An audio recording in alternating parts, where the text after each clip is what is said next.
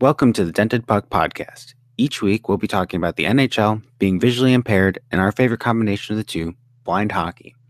We'll be talking shop about everything from the equipment we wear to how we've adapted our play style to fit our site. We'll also be talking to members of the blind hockey community and getting to know their stories and what has led them to the sport. We're really glad to have you with us, and we hope you enjoy the show. This is our small slice of hockey, and we'd like to think that it shows that hockey truly is for everyone. All right, and welcome back. This is episode 11 of The Dented Puck. As always, my name's Drew, and I'm joined by Tony and Josh. Boys, how you doing? I'm doing pretty well. It's the day after my birthday. The Blackhawks are going to hopefully win tonight, and I get to enjoy a nice dinner meal. What's up, guys? Happy birthday, Tony, again. Thank you. Hopefully the Devils get their retribution against the Sabres today. Play a little hockey this weekend. Well, 2 days in a row at 39. It's a lot of fun. But then I got to do the bike today, so we'll see how I feel tomorrow. How you doing, Drew? Doing good. I am not doing as much exercising as you are, so I need to change that. Get on it. Working. And so today we're really lucky to have a guy. He works with On the Bench with Beaks, which was a podcast that I was on a couple months ago. Time eludes me. He also has his own podcast called Hockey Jersey Addicts that I also got to be on because I have a problem like he does.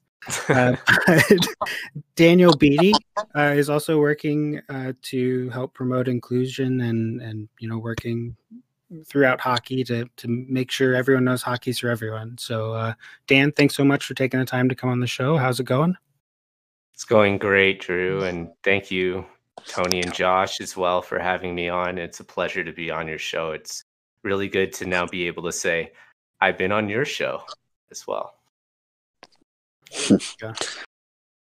We're a little bit smaller, but we'll get there, and then you can say way back when I knew these guys. That's right, for sure. So let's talk about the NHL because I'm excited. I don't know if you guys are, but Austin Matthews. Let's talk about the monster that is Austin Matthews. 18 goals, 18 games, 16 game point streak.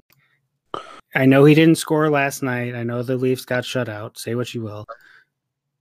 Is there anyone better than him in the NHL right now? No. Yeah. He's playing against Ottawa.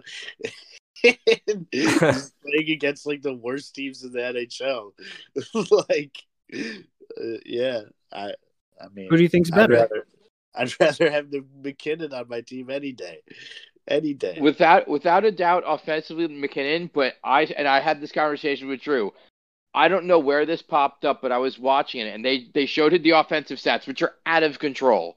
But he is 1, 2, or 3 in forwards in every defensive stat. It is out of control. Like blocks, poke checks. I don't even. I thought checks was in there. Like it was insane. And I was just literally that's the stuff that MVPs are made of. Like, besides the point streak, McKinnon's unbelievable. But those defensive stats, that's a well-rounded hockey player. Yeah, it does surprise you, doesn't it? And it's a big change from last year. And I was kind of surprised to see an article where Joe Thornton was mentioning how Matthews should be up for the Hart, Selke, and Ross. And I was just like, seriously? And then I did what you did, Josh, and started digging. I was like, gosh, I don't want to agree to this, but it's a compelling case right now. I feel like Matthews is having the kind of turnaround in his game like Modano had when Ken Hitchcock took over Dallas. Like, Ken Hitchcock came in and made Modano, who was this offensive superstar, change his game to be one of the best two-way centers in the league. And like I feel like that's where I'm seeing Matthews go in his trajectory. And I don't want to say better than Modano, but probably. Could be. I mean, isn't Modano up there as like top US players in virtually everything besides Patty Kane? And Brett Hull. And Brett Hull. He counts for both. JR. Oh no, he's better than Roenick. No, but he's in that group. So there was a picture. Oh, so Morning Skate put a picture up of JR when he had the football chin mask on because I think he broke his jaw. And they said getting up on Monday morning like ... So JR goes, "It was game 7. You gotta win, just gotta win." And I was like, "That's JR." It was awesome. So here's a question for everyone: are hockey players the toughest athletes in the world? Because I look at like Duncan Keith got 11 teeth knocked out in the Stanley Cup. Jeremy Roenick broke his jaw. Was it Andrew Shaw played with broken ribs through the 2013 playoffs? Like, those are serious injuries that would put anyone down. But then you have Jay Cutler who tweaks his ankle and is done in the championship game. I can't watch football because of that exact reason. It's sad. I mean, think don't use Jay Cutler as an example. That was literally the biggest wuss move. Give myself credit for that word. Of all time in football, that was terrible. But I will give you one: rugby. I will not mess with rugby. Oh yeah, no way, never. Not touching rugby. Yeah, rugby's even with pretty my sight. Rugby's pretty intense. I had a dude I played hockey with my sophomore year, and then he left rugby to play. He left hockey to play rugby, and he's like, "Dude, it's crazy." And he's like, "It's me." He's like, "I was a rugby player playing hockey." Okay, I take it back. Any rugby players out there listening, I didn't mean it. You're definitely tougher than any of us. I think there's different levels of toughness. I mean, I'm just gonna say this: soccer is like the least. Not to be rude to soccer players, I think that's definitely like the least. You obviously have to be tough to play football. Baseball, you have to be tough. I mean, they take 100-mile-an-hour pitches, and some of them don't even flinch. You know, that's grit and toughness and whatnot. But like just watching like a American football game and like seeing these people like oh my God, I broke my finger. It's just like good grief. Like so what? Use your other 9. What are the conferences that play each other? The divisions that play each other? No idea. We're really just spitballing at this point. Oh. Yeah, I didn't know actually how that went. Well, here I'll just do it like as if it was the Eastern versus the Western Conference. How about that? Huh? Philly. Oh. And I think it's probably going to be Colorado too. I just think that they're going to make a move. I think Tatar's going to get traded from Montreal, and he might end up in for the Avs or something like that, and that just wouldn't be fair at that point. They'd just have too much firepower. All right. Philly, though, that's an interesting one. Oh yeah, no, they got so much chemistry, that team. I know they just got blown up. My Stanley Cup final prediction at this point in the season: Montreal, Colorado. Ooh. I really want the Leafs to do it, especially with Thornton and Simmons on the team. I really want both those guys to get a cup. But I think that, like Tony said in the beginning, the North Division is defensively, for the most part, one of the weaker divisions to play against. I think there are a lot of guns in that division, but not a lot of guys to stop it. But I just think Montreal's got it this year. I don't know. I don't know. Carey Price is ruining my fantasy team right now. Oh, I have him too. I still love him. He's my favorite goalie. Dan, as you can tell, when we start talking about hockey, we just kind of go and we don't stop. So we made a segment called 3 Periods With. So obviously this one is 3 Periods with Daniel Beatty. Tony's going to lead us off. We're going to get to know you a little bit and just see where the road takes us. Sounds good, guys. Thank you so much for taking the time out of your evening to join us on our show. I know I can speak for the three of us when we say that we enjoyed being on yours, and we really appreciated what you did for the Dented Puck, and we figured we'd give you the same exact opportunity to come on here. And you're a great hockey mind, and I'm excited to learn a little bit more about that. So can you kind of describe to me what is your hockey background? Sure, love to. And guys, it's a pleasure to be on again, and it's really fun to be on again and talking with you all. So I'm really looking forward to the next however long this is. So to answer your question, I mean, my hockey background is I'm Canadian, so I think if you don't play hockey by the age of 5, they'll take away your passport. The interesting thing for at least my neighborhood growing up is you were allowed to go home during lunch period if you lived close enough, and I did. So it was usually about 70-80 minute break, which is very generous, but you're also a little kid, so I guess it made sense. And I remember up to that point just playing hockey with my dad in the driveway. And then I had this kid over one day who completely whooped me in the driveway. And I learned that day that my dad was being very nice. And also, I don't like to lose. And so I wanted to start playing hockey. And I got involved in house league hockey, it's called, and played that. And then you have to do this thing called select hockey in Canada. And that's kind of like if you're a little bit better and you want to get into something beyond just your local community and travel a little bit. So I guess it would be like travel hockey. And I did that for a while until I was about 9 years old. Played on some all-star provincial teams and stuff like that, even at that young age. But then I moved to Chicago, and that was a fun 10 years of my life. I had a great time living in that city.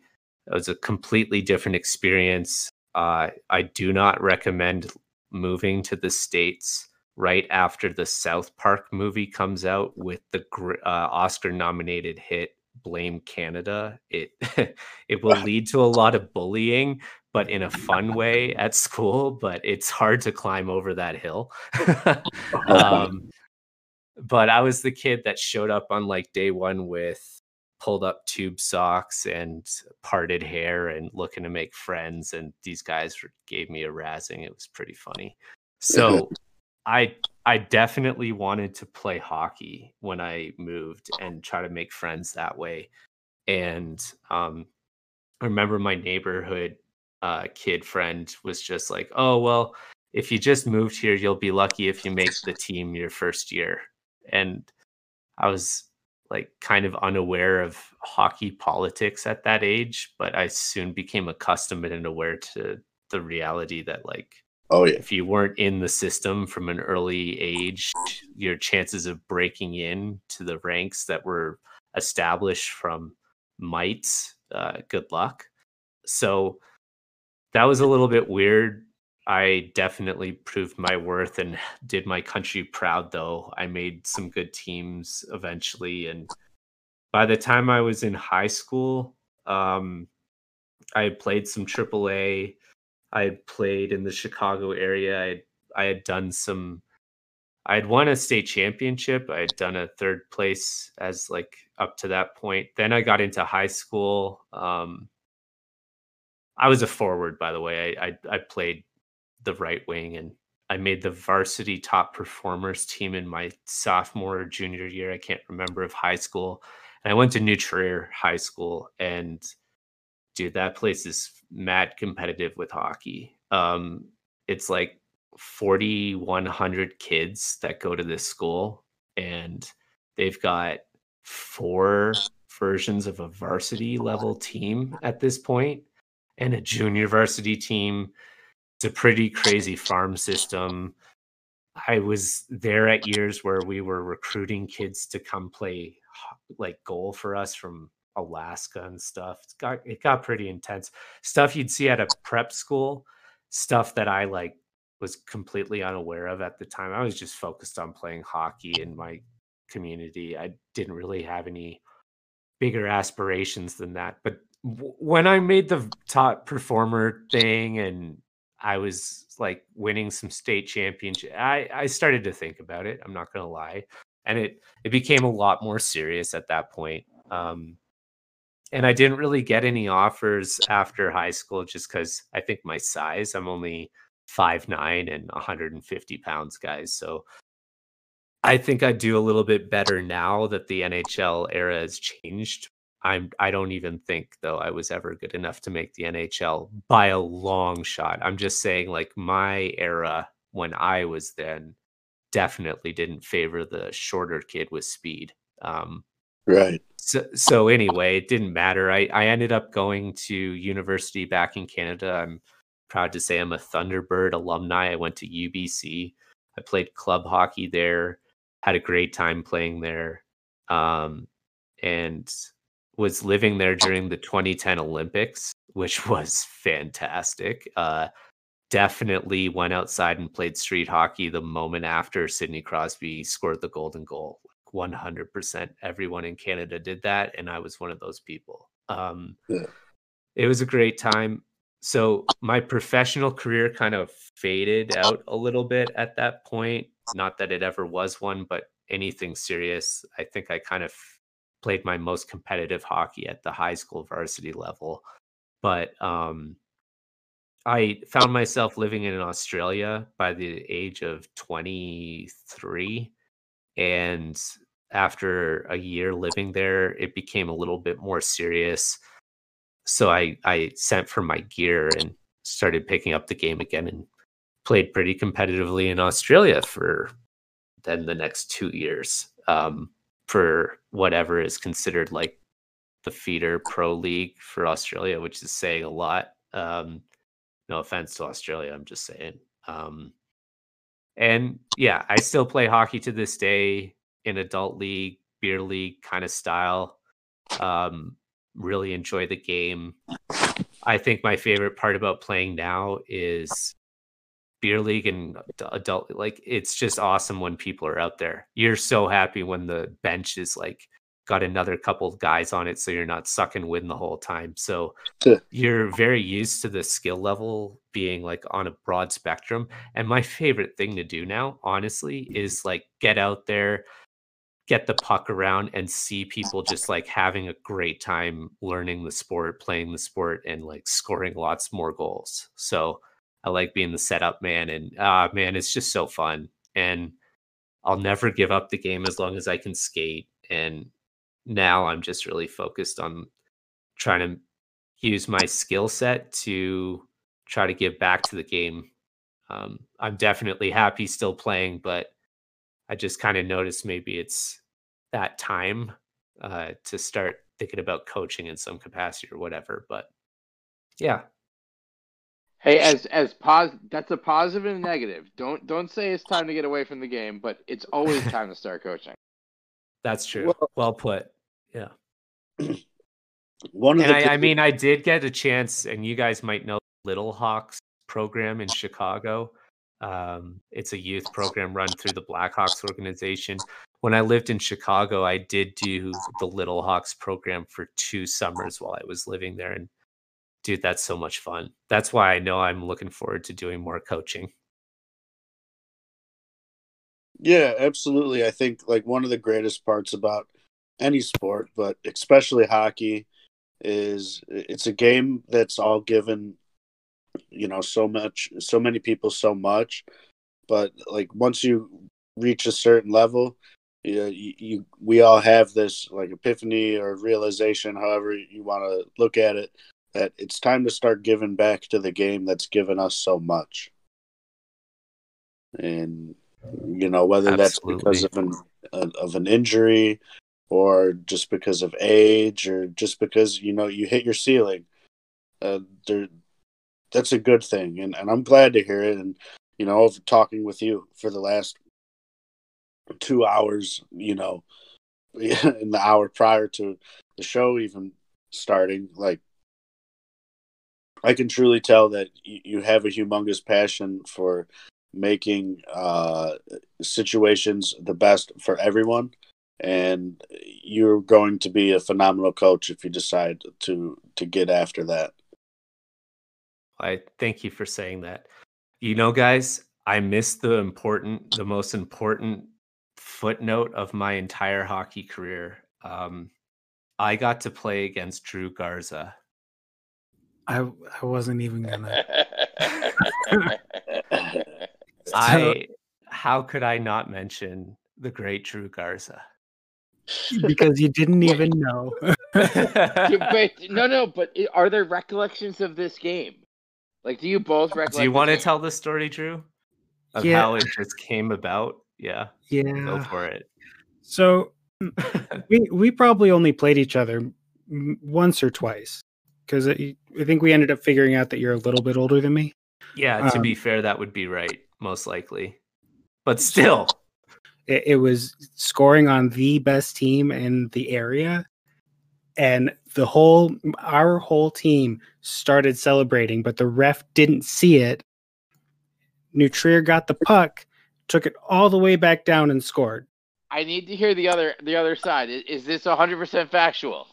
Yeah, that's the way I remember and know it's true. Is I was like, well, how are we gonna remember? How are we gonna know? And he was like, well, the one time I played, this is what happened. I was like, oh shit, I remember when that happened. So it's true, and that's why I say the great Drew Garza.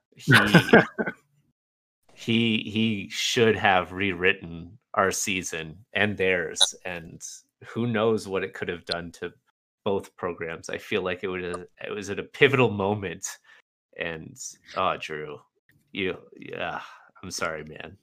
You still would have won the state championship. I don't think there's any doubt in anyone's mind. The worst part would have been if I was the guy who scored the goal at the other end, but there's definitely no way that happened. I can say that for sure. But I don't know who wants to try to fess up. I'll try to get a confession out of one of the guys, but yeah. But yeah, it's just crazy. I think why I bring that up too is just because you guys on your show talk so much about how interconnected the hockey community is. And here's an example. I mean, we knew each other through On the Bench with Beaks podcast, but actually not. We actually played each other in a past life about 10 years earlier, which is kind of crazy. Sorry, Tony, we kind of hijacked you there. What do you mean? You guys are having a good conversation. If anything, you guys did my job. You guys don't even know this, but I ate a steak. I ate macaroni and cheese. I ate green beans. I did what I needed to do. Should we keep talking so you can have dessert or what? No, I had all the dessert I could ever have wanted. I had it over the last 2 days, and now I will. It's like the beginning of Slapshot. I need to go to the box and feel shame for a little bit. Yeah, I mean, I remember playing. I always say their name wrong. I know it's Lutrier, right, with an L. Nutrier with an N. With an N. Yeah. See, I mean that's just the difference between playing in the one division and playing in the other. But my team was good in high school, and we competed quite well against Glenbrook. Glenbrook North, Glenbrook South. Right. So we weren't in the same conference as you guys or anything like that because we were in combined.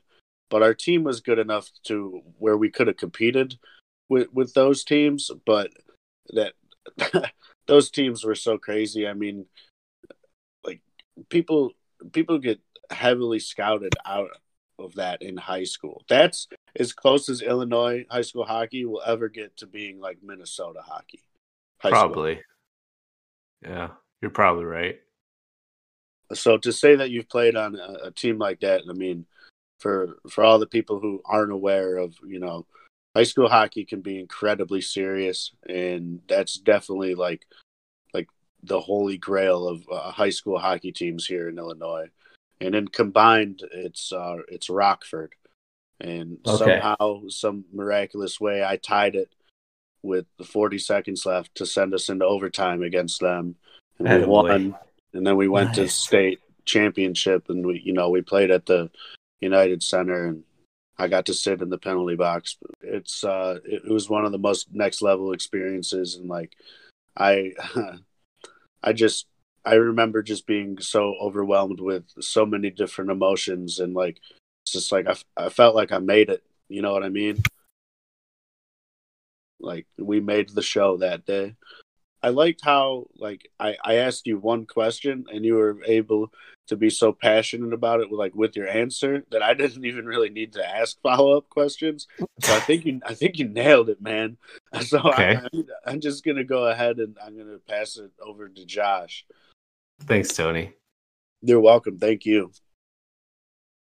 All right, man. So we were talking, and you've already dropped the hint about coaching. And from an educator to an educator, coaching is where it's at. As a teacher, it was really funny in the beginning of my teaching days. I waited. It was like I'd sit there like a kid and look at the bell and wait till I get the coach. So keep at it, go for it. It's like now that I've found coaching again, it's so much like in Mystery Alaska, players prefer coaching to playing. I mean, it's different with blind hockey, but I really enjoy coaching. So I did want to talk about your influence and what you're trying to do to increase inclusion, diversity in both workplace and in hockey. So I'd love for you to talk about that. Sure. So, my hockey background, my professional background is I am what is referred to in my industry as an instructional designer. And the elevator pitch there is I provide instruction and training solutions for a broad spectrum of audience for the optimal solution. And it's usually, most often, but not always, in an online delivery format for full accessibility to all. And what that really translates to is in most of the people in my profession, they're people that might be contacted by a university and be like, we've been teaching this class in the classroom and we need to go online with it. Will you help us take our in-classroom training and make it online and make it accessible? And education and government institutions fall under American Disability Act compliance. So they have to have all of their materials made to be compliant for those with learning, hearing, other impairments, disabilities, whatever you want to classify them as. I would classify them as diversity and inclusion issues. So a lot of people in my profession end up being those people. I am not that person. I work in the professional corporate sector. And in the professional corporate sector, you don't have to follow those guidelines and regulations. And that's kind of an issue for me because I don't like knowing that sometimes the agenda is to create the training and the metrics involved with it are how many completions were there, when I would very much like to actually be making an impact with the trainings that I create. And despite the restrictions I am not under, I find it criminal to not allow people, if they had all the brain power to do something and their only inhibition was the materials that you were giving them to learn it, that's a crime. Like, make it accessible for them and then they'll flourish and probably be one of your best workers. So I have that philosophy about me, which tends to not gel super well in some areas that I am passionate about corporate wise. But when it turns to my free interest and time, it pays dividends because I love to, my passions are hockey. I love diversity and inclusion. I have a master's degree in information and learning technologies from UC Denver. And my main focus during that master's was on building an accessibility platform for other people like me in my profession to learn from. And so in my free time, I find that the people most receptive to my background are those in the nonprofit sector, those that need a lot of work, that those that could benefit from anyone willing to donate their free time to help out. And I've been blessed with living in Colorado. It's a very outdoor recreational friendly place. So there's a plethora of opportunity out there if you are passionate and explore them. So Tony, you're working on Pucks for Autism. I've worked with Autism Climbs, which is a nonprofit here in Boulder that takes climbing gyms, trains them on how to work with people that have autism, and then knows that an autistic child that goes to that climbing gym can receive training from a climbing instructor that is certified in dealing with those that have autistic needs. Wow. So that's the kind of stuff that I like to try to do. And another example of that was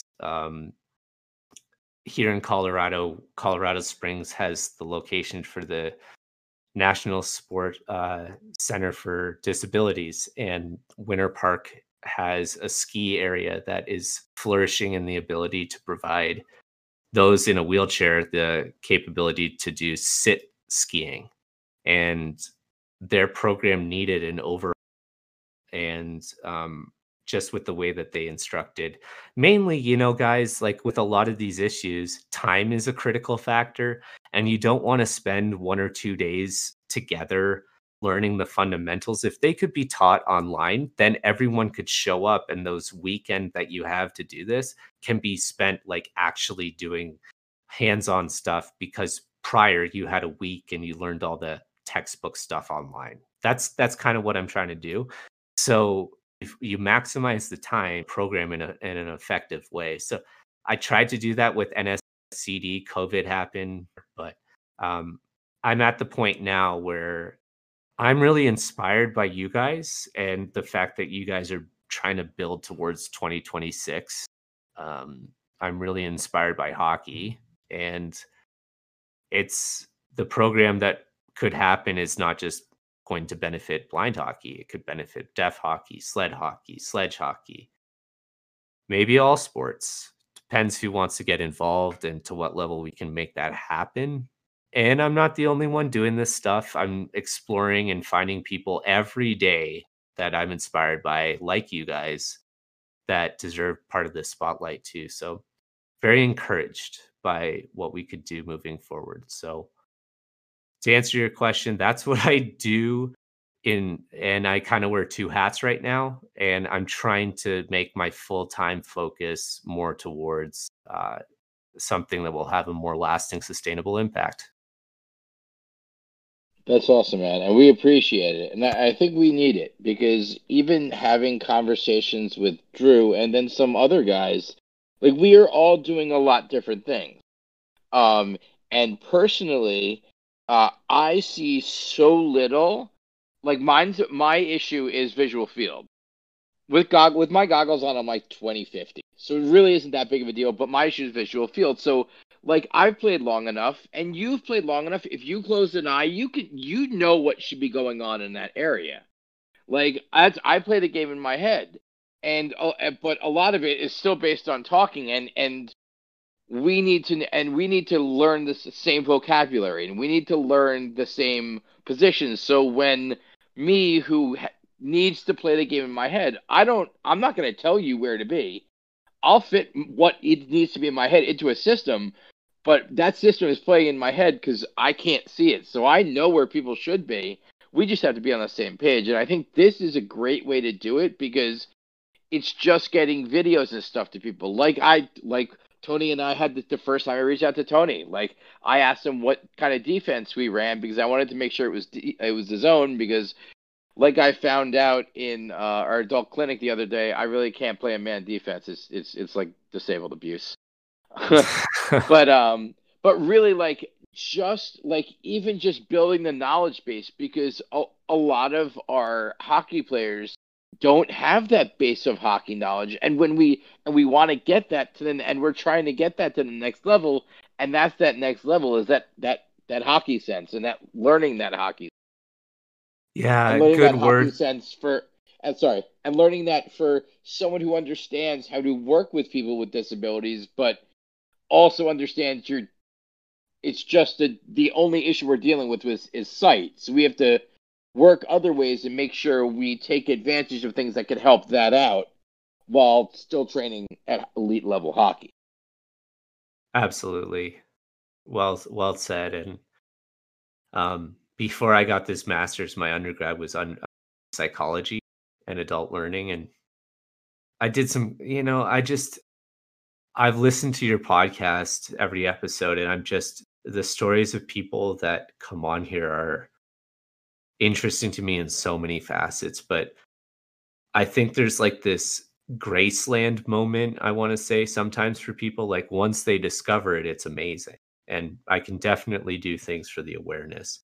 But the other part of it is I notice some people were already playing hockey and then were blind and then did blind hockey. And then other people were discovering hockey for the first time while also being blind. And then there's people like you that are kind of in between where you're somehow this roller hockey dude who we all know could skate circles around us if only we were all on rollerblades, but we're not. So I digress. The point I wanted to make is like there's this interest of getting involved, but perhaps this intimidation when you arrive.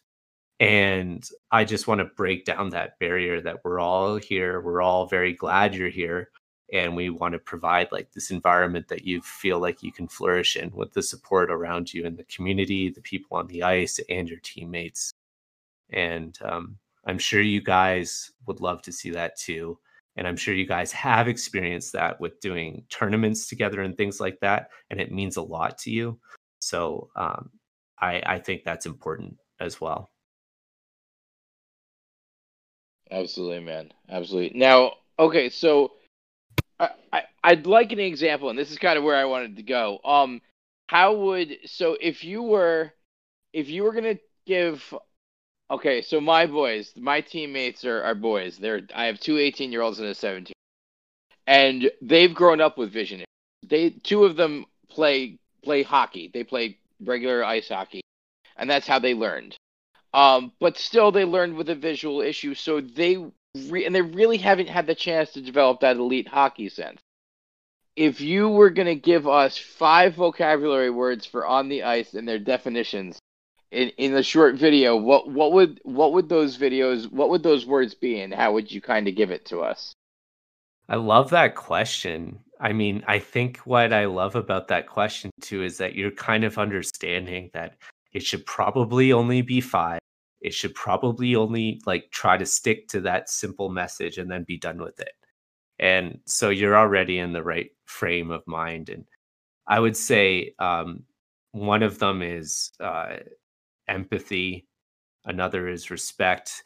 I don't know if these are the kinds of words you were looking for, if you were looking for like No. like key right phrase ahead. words and stuff like that. Go right ahead. But the other idea that's just coming to mind is I might want to use, instead of like a 5 words, I might try to tie it to a hockey term and make an acronym out of it. So maybe like pass, but that's only 4, so I'd have to think of 5 or something, right? But but you see where I'm going, because like then it's kind of like apply the puck method here, for example, and then people can go through those motions and go through it. The other word that I liked and that I mentioned was empathy, just because in talking to somebody else who was trying to experience blind hockey for themselves as a sighted person, they had kind of like these filter glasses that they wore that limited their vision tremendously and allowed them to experience what hockey was like as a blind person from a certain angle or vantage point, or also class. I know because you guys have B1, B2, and et cetera. So I thought that was awesome. And I think what could be really cool is seeing that even though there's people within the blind hockey game already, there's the different classifications that go on, and they themselves might even benefit from knowing, oh, that's what my D partner sees like, because they can't see that way. That's really good to know. That's their field. Okay. That's why they keep asking for the passes in that area and stuff like that. So I've been really looking forward to exploring that option as well. So I'm not answering your question. I'm dodging it because it's hard to come up on the spot, but I hope that gives you some insight into where my head's at.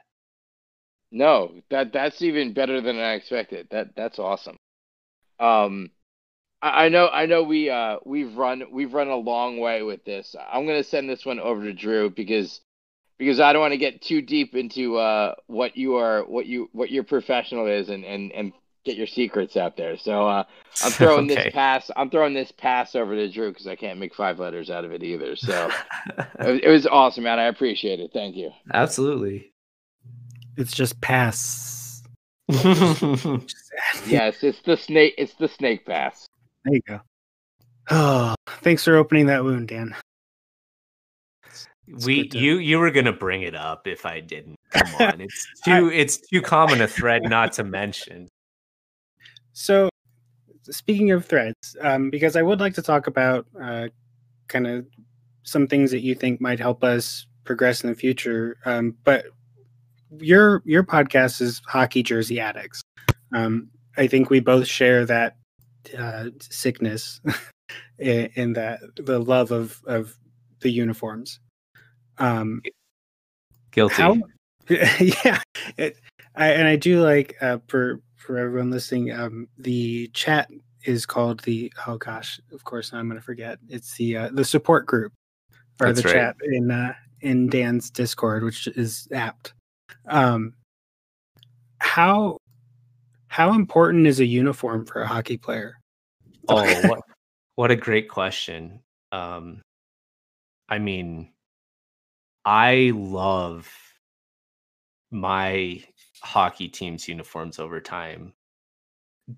I'm very grateful that we've had some really sweet logos, but it's just so awesome sharing like a unified feeling that no matter, how ugly it might be, actually, it's your ugly and it's your team, and it's to be embraced, and you have to love the ugly.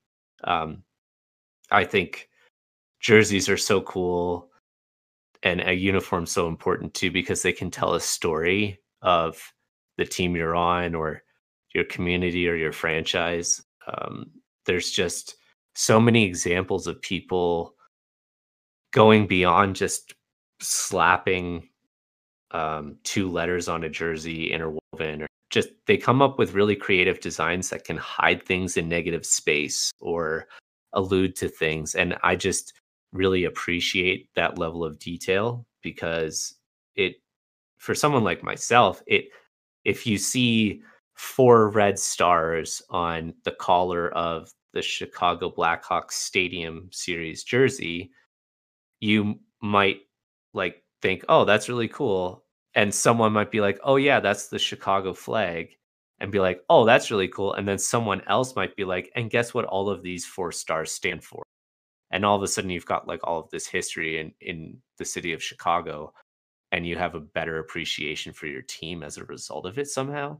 So I just love how all of that can be displayed on a jersey in an instant, but have a lasting impact. Yeah. And one of my, we talked about this a couple episodes ago. One of my favorite jerseys across the board is the Hockey Fights Cancer uniforms that they wear every year, no matter what. Honestly, I love the color. I think they always do a good job with the blocking. we all kind of agreed that it would be great if the NHL did more stuff like that. And I know that you've had some guests that are working towards things like that. Do you think that this is, having special jerseys to bring visibility to a topic is something that the NHL is going to embrace more? Or do you think they should? They are going to, definitely. And they should. So yes and yes. The longer answer is I've seen now the model that a franchise can use to make a lot of money for raising funds for a very good cause that can benefit the community and that other clubs now want to emulate. So the team I've been talking a lot with through their designers and marketing department is the San Jose Sharks. And they have a great portfolio of warm-up jerseys that are coming out this year. And they benefit all kinds of different causes. And they're even smart enough to hire the right person to work on each jersey to tell a story behind each one of those jerseys. And that's fantastic. I love that. And I just want to see that out of more hockey teams. And I think that's coming. I think that's inevitable. I think what's been proven over the last few years is that the jersey market is ripe with enthusiasts and collectors. The reverse retro jerseys, for the most part, have sold out unless it was a super ugly design. They're all gone. The aftermarket value is really high. And I think the league would be smart to recognize that something even like a Hockey Fights Cancer jersey, there's a missed opportunity if you're selling out of the jerseys and then people are selling them on the second market and at that point aren't raising funds anymore. And it's also a problem to me if you're creating warm-up jerseys and auctioning them and making the starting bid $500. Let me explain. Because yes, all of those jerseys will sell, all 25 of them. And that's fantastic. So that's a significant amount of money. And yes, that's the same as making, oh, my math is going to be bad. But if instead of selling 25 jerseys at $500 a pop, you sold 250 jerseys at $100 a pop, you would raise the same amount of money, but you'd also have the jersey out there in more numbers. It would be a more diverse solution, equitable solution, and inclusive solution. So I think the league would be wise in recognizing that maybe that solution doesn't have to be all in jerseys. Maybe some of these designs and merchandise can go to other things. So absolutely, Hockey Fights Cancer is an example of that. They've put not only jerseys together, but they have other merchandise. And I see some of these designs coming out, one-off jerseys, and I see a bigger market than what they're producing in terms of merchandise. So the league could do well in either creating more jerseys at an affordable price or expanding those designs to be on more merchandise. So, and I mean, do you think that the thought process behind it is if we make this such a hard item to get, we'll drive up the want for it?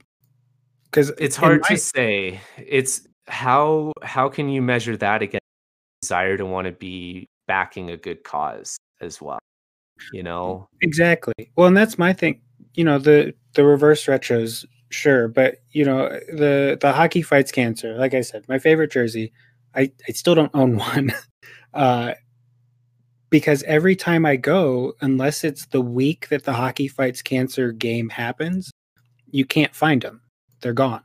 They Right. send 10. So, I mean, I guess I don't know if you obviously you wouldn't have an answer. You're not the NHL, but it seems silly to me. Like you were saying, you have this opportunity and so many people want to buy in because it's the Blackhawks and it's supporting a good cause. why wouldn't you put more out into the world? Yeah, but Drew, I'll use a good analogy here. Like your argument is super valid, and I agree with it. And because we all hate, I know all of you hate if you love, whatever band that you listen to, the fact that unless you're right there at the website to buy the ticket like right away, it's like good luck. And then it's secondary market and it's blown out of proportion. And are you going to sit here and tell me that, well, if you can't go to the concert, the next best thing is a poster of the concert that you couldn't go to? Absolutely not, right? So there's kind of this situation where some things it's like I only want this or nothing. And jerseys are kind of weird. I think jerseys are kind of cool in the fact that they're so closely tied to the game itself and the player and everything that it's kind of close as possible as owning a piece of the history of the game. And so I think that's why people really, really like, if they could own something Hockey Fights Cancer, it'd be the jersey. My issue is it's just not affordable. And I also think that this analogy I'm making isn't going to work super well when you start looking at one-off games, one-off jerseys and stuff. But my point is that there's certain things that, like, at the event, like, it's jersey or bust. That's all that they're going to want. And other times, like Hockey Fights Cancer, it's an ongoing initiative. It's highlighted during a certain month, but it's an ongoing initiative. So it's good to see that they're doing other things outside of this 1 month with other merch and stuff like that. Yeah, and I mean, some of these jerseys just don't translate well to anything else. Like That's true. Yes, I know I know everyone hates it already, but the Stars Reverse Retro, they came out with a bunch of like sweatshirts and stuff, and it just doesn't. Whatever you may think of the jersey, I feel like it makes a worse sweatshirt. So, let's talk about kind of what you do and how we might benefit, because I think I get the gist of the process, but one of the things that we've talked about on the show and offline and all over the place is the need for a framework in order to properly kind of level up our players. Because like you said, we do have guys that are blind that are finding hockey. They didn't play hockey and then went blind. And I think that there is a framework out there as far as training the basic skills, skating, passing, shooting. How do you teach a blind person breakouts, break-ins, penalty kill, power play, cycling, especially if you can't visit? Because I agree that I think that it needs to be kind of an online module so that parents and players can learn, maybe at their own pace, or redo lessons would be great. But a lot of it, because they are visually impaired, comes down to the coach being a little more hands-on. Like, hey, for a goalie, you have to be in the butterfly, and well, this is where your leg needs to be, or this is where your arm needs to be. So how do you properly convey that through a video online, or like, what would the process be for showing someone a more technical part of hockey?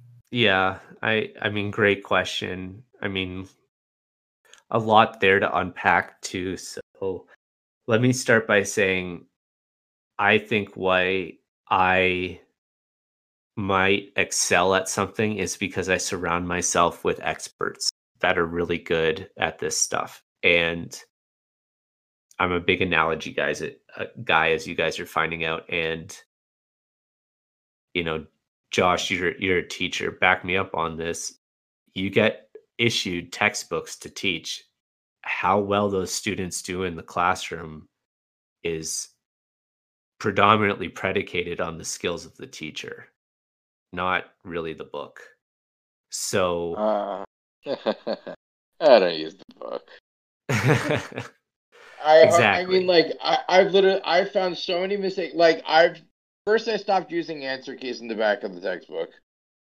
Then I relatively stopped using like full assignments for books, and then I just pick and choose problems because they can never keep up with the way you could the technology, or they can never keep up with the ability for you to phrase it better or put a better problem together.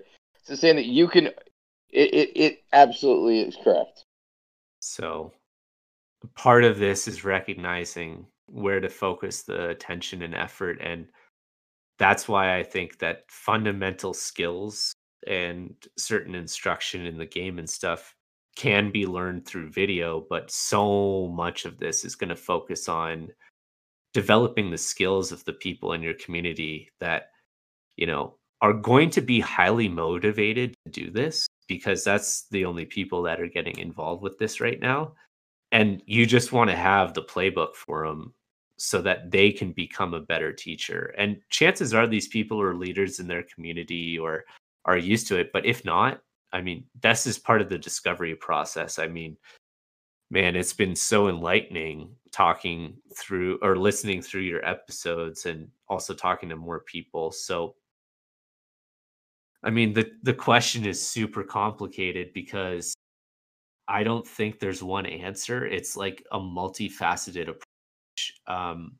You can teach the skills online, sure, but I still am discovering what it means to make videos for people that are blind. And I mean that in all honesty because I know blind isn't I can't see. It's I can't partially see or something like that. So, I would love to learn from more coaches what they're doing so far before I just expect like I'm the expert that knows what to put in the video. I am definitely the person that can tell you how to deploy the videos, create a lesson plan, motivate the person at home to go through their progressions and become a better skilled player. I know how to do all of that, but the actual steps involved, that's where I need people like you guys and the coaches to tell me what are their biggest pain points, what are their biggest issues, and then we'll go from there. No, I think that's great, and I guess I'm sorry I did kind of put you on the spot there. Like, give me the answer to this now, because obviously it is, like you said, we all need to surround ourselves with people that A, are good, and B, know what they're doing, and no matter what you're doing, whether it's work or whatever it may be, and I think it's picking up guys like you that have a passion for hockey to begin with, but also have a passion for making the game accessible. I think that's one of the things that I found most refreshing about the blind hockey community in comparison to the sighted hockey community.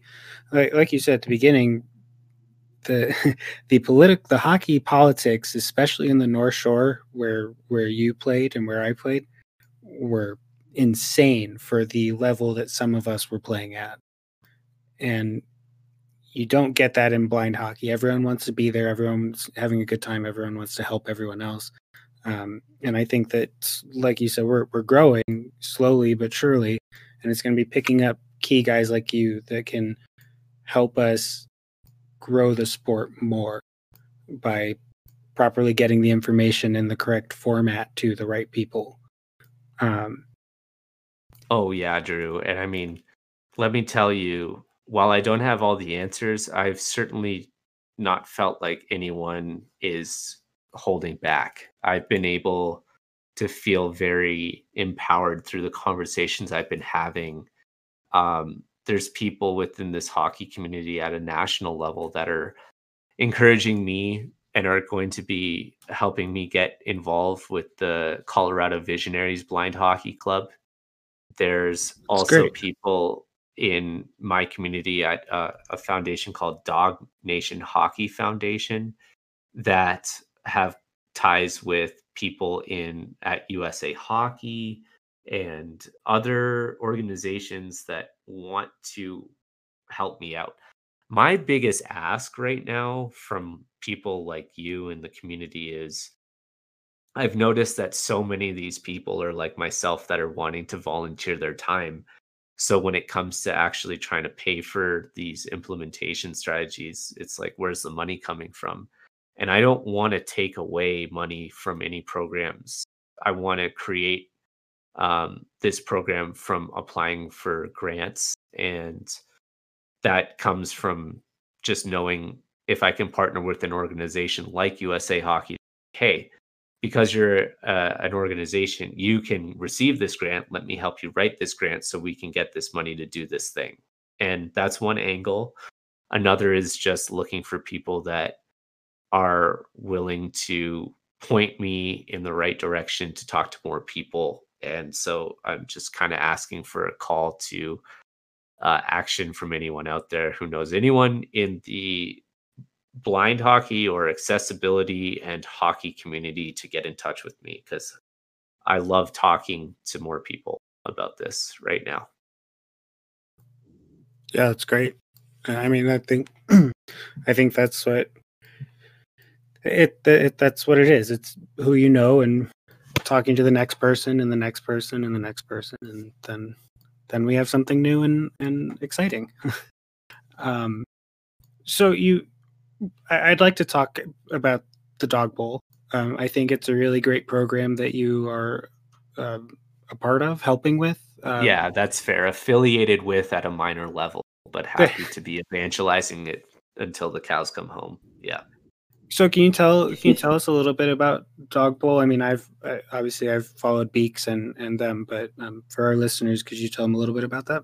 Yeah, it's super cool. So I think what I love about your podcast is you guys talk about the feelings and emotions that come out when you guys are able to get together in a showcase tournament or some kind of tournament, right? And it's, I think, a really tremendous opportunity to also expose the sport to people that have never seen it before, raise awareness, and really change people's perspective on what hockey can do to an individual. Would we all agree? Is that how we're all thinking? Oh yeah. Yeah. Oh yeah. So that's Dog Nation Hockey Foundation's Dog Bowl. That's what they do.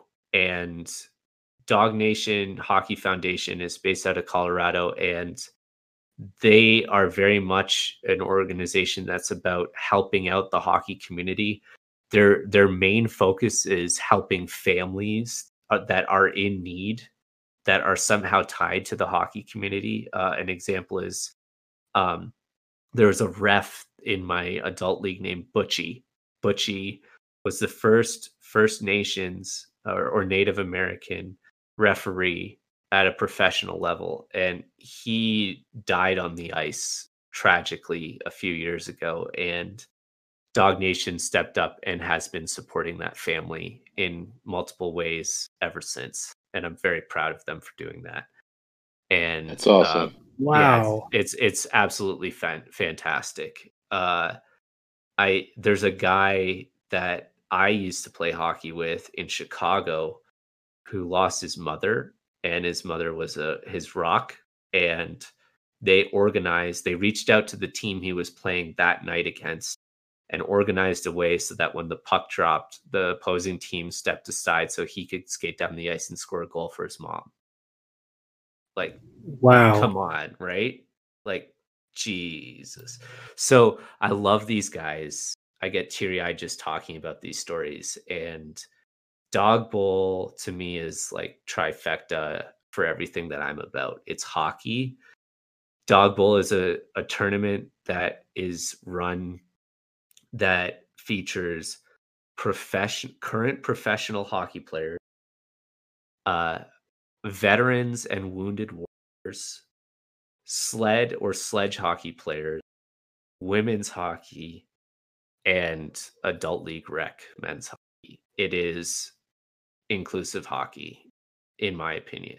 It doesn't have blind hockey. It should have blind hockey, but it's a fantastic tournament, and it's pretty cool. Like, if it was going on, I'd totally be like on the team trying to face off against people like Milana Hayduk and be trying to put one past him, and I'd be loving every minute of it. So they do a really cool thing. They raise money by entry fees to the tournament, because you get to mingle and play with pro hockey players, but it's just a really fun, entertaining experience. And there's fees involved with putting something like that on, aside from the sponsorships involved.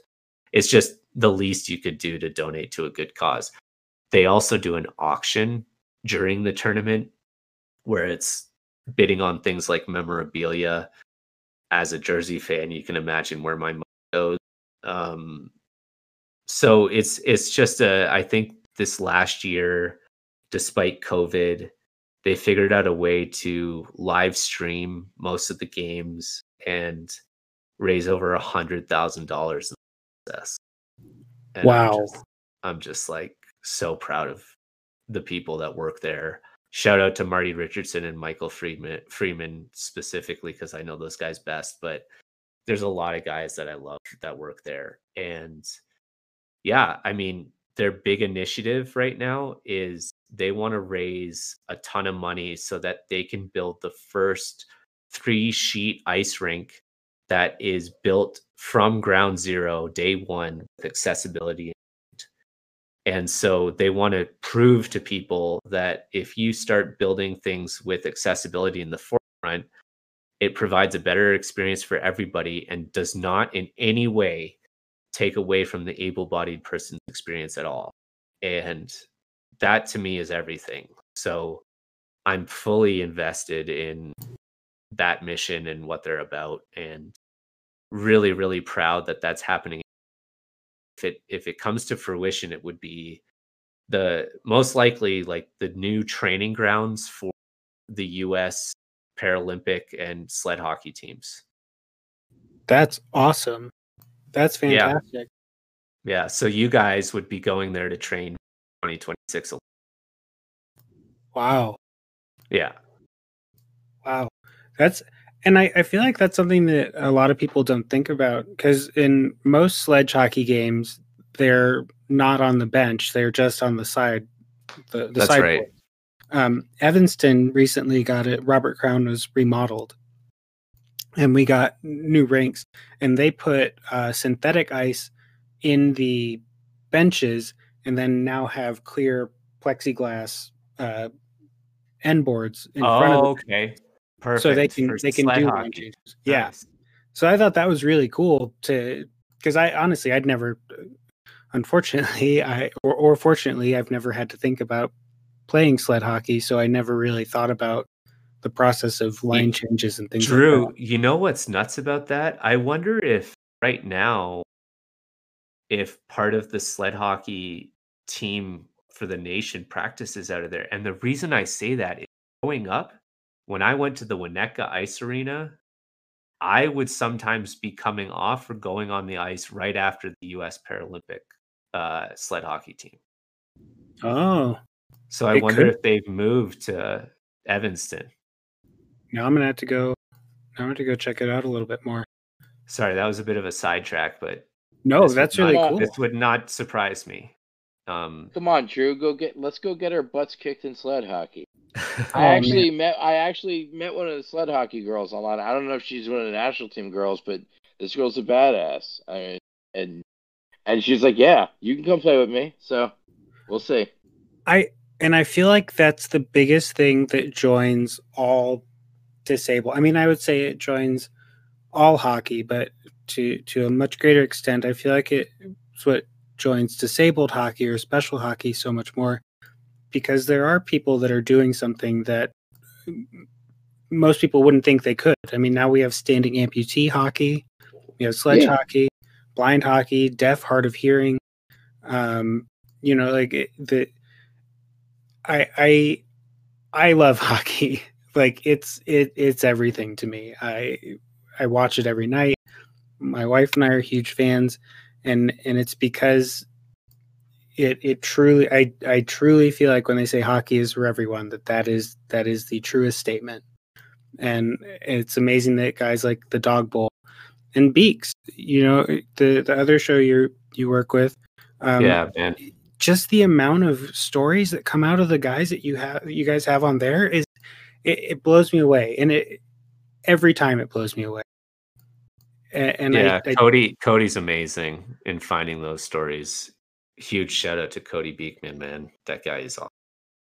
Yeah, well, and that's we said it on your show, and we should say it here. The reason that the Dented Puck exists is because of guys like you and Cody. Cody asking me to go on that show was I'm nobody, but it allowed us to tell our story and get blind hockey to an area that maybe that people hadn't heard about it before, and it's. I think that everyone has an interesting story to tell. It's just finding a way to pull it out of them in a way that everyone can enjoy, if that makes sense.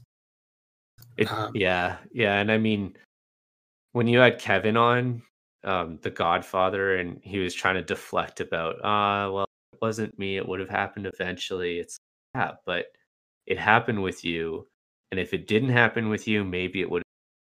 But it happened with you and it at that moment, so we're here that much earlier because of you.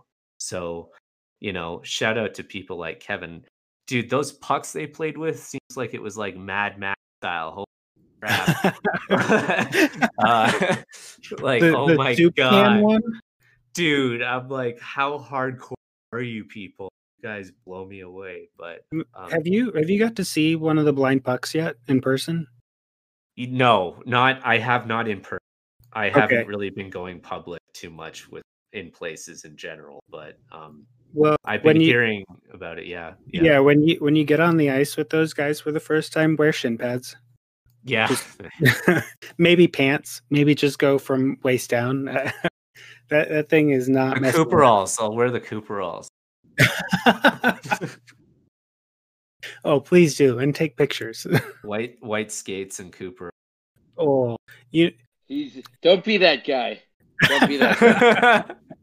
We're not that blind. Yeah, I was just about to say. So we ask everybody because it's a team effort. What, in your opinion, what do you think is the best way for us as a adaptive sport, as a division of USA Hockey? What do you think is the best way for us to continue growing, to get better, and to have a good showing at the Olympics whenever we finally make it there? Yeah, I've been thinking a lot about this question because I know you ask it to everybody, and I've had the chance to kind of give my spiel and how I personally feel like I can do my part to make an impact. But to this sport in general, I'm very pleased that people like you exist to raise awareness. I think if we have a tournament, are there players? Are they going to show up? And you've proven that people come out of all corners of this nation to go to a tournament. In cases, some people fly to other countries and will participate. So I know if we put on events, it has a ripple effect, and I would like to see that happen. I just am very pragmatic of the fact that COVID is preventing normalcy. So I'm a big advocate right now for trying to take the model of hockey that exists and prove that more communities need it. And I think that if more clubs, if they're going to be partnering with the Professional Women's Hockey Players Association as allies, and we're seeing allies being born out of the Hockey Diversity Alliance specific clubs instead of at the league level, and there's other movements like the You Can Play movement out of Denver for inclusivity in hockey. I mean, these are allies. These are people that can be relied upon to help you in growing your sport. But also, I think that there's enough skill out there in this country. You guys have talked a lot about how there's enough showcase footage out there to even prove like we are for real, that I think a two-pronged effort of trying to grow with more communities and partner with clubs, and also partnering with some of these national organizations that um, are under the umbrella of the movement that you guys are about, um, could serve well. Yeah. Oh, that's great. I totally agree with that, but I also feel like their agenda is so important too that like they got their own focus. You know what I'm saying? Like, especially at this time, how important their agenda is. So like I totally get it, and we totally have the same agenda. That's why we basically see eye to eye, which is why we feel the same way about a lot of things. But I kind of felt this way around. So the story is, I took the level 1 coaching, USA coaching, and I did start doing the modules. I did the disabled module. Blind hockey was not in the disabled module. I felt disrespected and I felt discriminated against. But that was literally like the second week of June. And I was like, this is not my battle and this is not my time. And I kind of feel like still kind of feel like that way. Like that's definitely something I get behind and I want to help out with that. And there are definitely groups that if it wasn't COVID time, I'd be helping out with them. There's also a group called the 43 Oak Foundation. I'm going to shout them out. They definitely are in that realm and have invited me to play with them, mostly because they're like, we want to see what how you can play, and we want to show our guys what you can do. So I totally agree, and I think it's definitely awesome that you brought that up. Yeah, and I loved hearing what you just said too. And there's already organizations that exist, RISE, for example, that is kind of training inclusivity and unconscious bias training and provides it to big companies. Their companies include the NFL and the NHL. So there's like high level stuff going, but not also from the ground up. And so I think that there needs to be a better focus, or that's why I think some of the things, that's where my mind as an academic and interested in trying to create like a program goes to grant money. Grants are out there for people like me to apply for to then implement a program. And I think that's another step. It's just not a very guaranteed.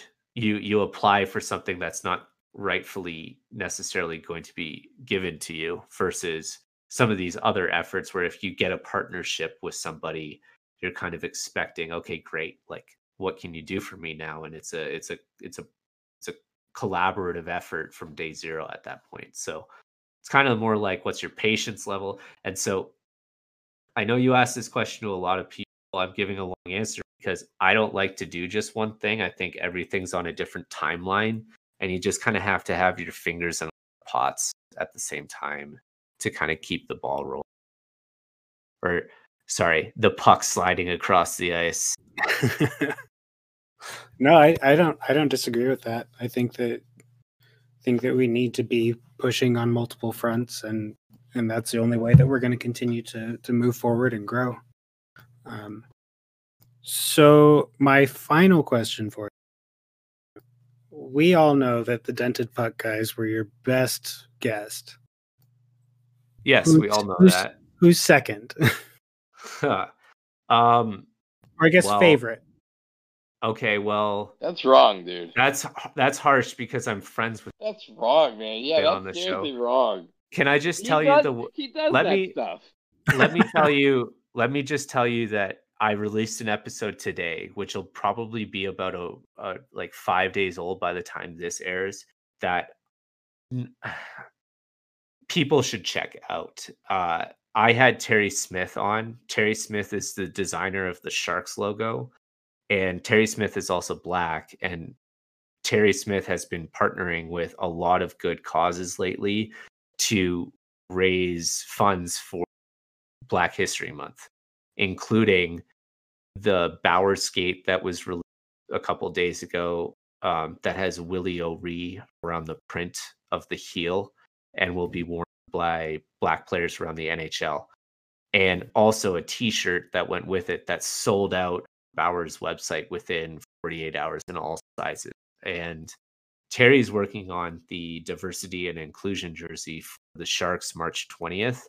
And I have a meeting with the Sharks marketing team that'll be yesterday by the time this airs about what we can do about making his design for that jersey, which I've seen and is incredible, more accessible to people. So we are working on things, but I want people to listen to that episode because it's incredibly inspiring about what Terry is all about. And you've asked me, like, how can jerseys help with diversity and inclusion? Terry's thinking big. He's thinking sneakers, t-shirts, dope ass skate designs and stuff like that. Like, it's pretty cool. So he's my favorite guest I've had on in the last week. And he's been on twice, and he's very giving with his time, and he's always moving the needle with what can be done with design and the NHL. He's the guy responsible for the NHL properties, which is essentially the merchandising license that we have today in the NHL. This guy knows how to do these things, and it's a pleasure and a privilege to be able to have him on the podcast every night. So yeah, definitely want to give a shout out and thanks to Terry Smith. Yeah, and that Sharks design is still, I mean, obviously I'm impartial, but it's I think it's top 3 designs in the NHL in all formats. But the original one, so good. Yeah. Number 1 of all time by Hockey News. What, really? Yep. Hmm.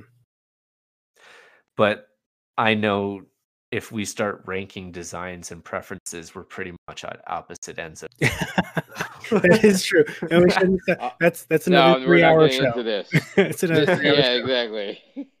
Well, Dan, where can the people find you in social media in the world? Where can they go and find your podcast and you? Yeah, sure. If people want to check out my podcast, Hockey Jersey Addicts is the name. The other one is On the Bench with Beaks. That's Cody Beekman's. I'm a pleasure to be a part of it.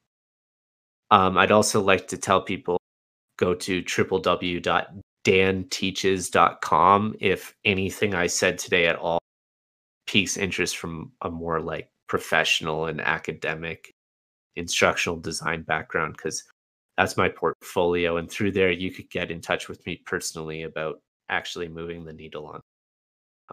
So thanks. Oh, and I guess if you're really into jerseys like I am, my account for showing off my design, my jersey collection is Van Can Fan 70. And it's an incredible collection. And your game day setup with that you can swap out the jerseys is, when I move, I'm going to have one too. Well, Dan, thanks so much for your time and for coming on the show. We really appreciate it, and keep up the awesome shows, and I'm expecting we'll be hearing a lot of big things from you. Well, thanks, Drew, and thanks, Josh, and thanks, Tony. It's been awesome talking with you guys. Sorry as a Canadian for taking up so much of your time, but hopefully, all together, we're all allies in this together to like make this a better thing. And I'm just so appreciative of you giving me the platform about myself and what we all can do together. So thank you all so much. Thank you. And again, I love your story, and I love everything that you're doing for the game of hockey and this support that you show towards all the levels of hockey, and what you do for equality and inclusion. I appreciate you coming on, man. This is our second 3-hour show. It's like our second Gilligan's tour. It's crazy, but I appreciate the fact that I love hearing from educators, and I love coaching with educators. I'd love to play with you at some point. I hope to talk to you at some point again. And good luck. Thank you very much. Thanks, guys. And that's going to do it for this episode of The Dented Puck. We post new content every Thursday on Anchor, Spotify, Google, and Apple Podcasts. You can find us on Instagram at The Dented Puck and on Facebook at The Dented Puck Podcast. Send us your questions and correspondence to thedentedpuckpodcast@gmail.com. As always, thank you so much for tuning in, and we will see you in the next one.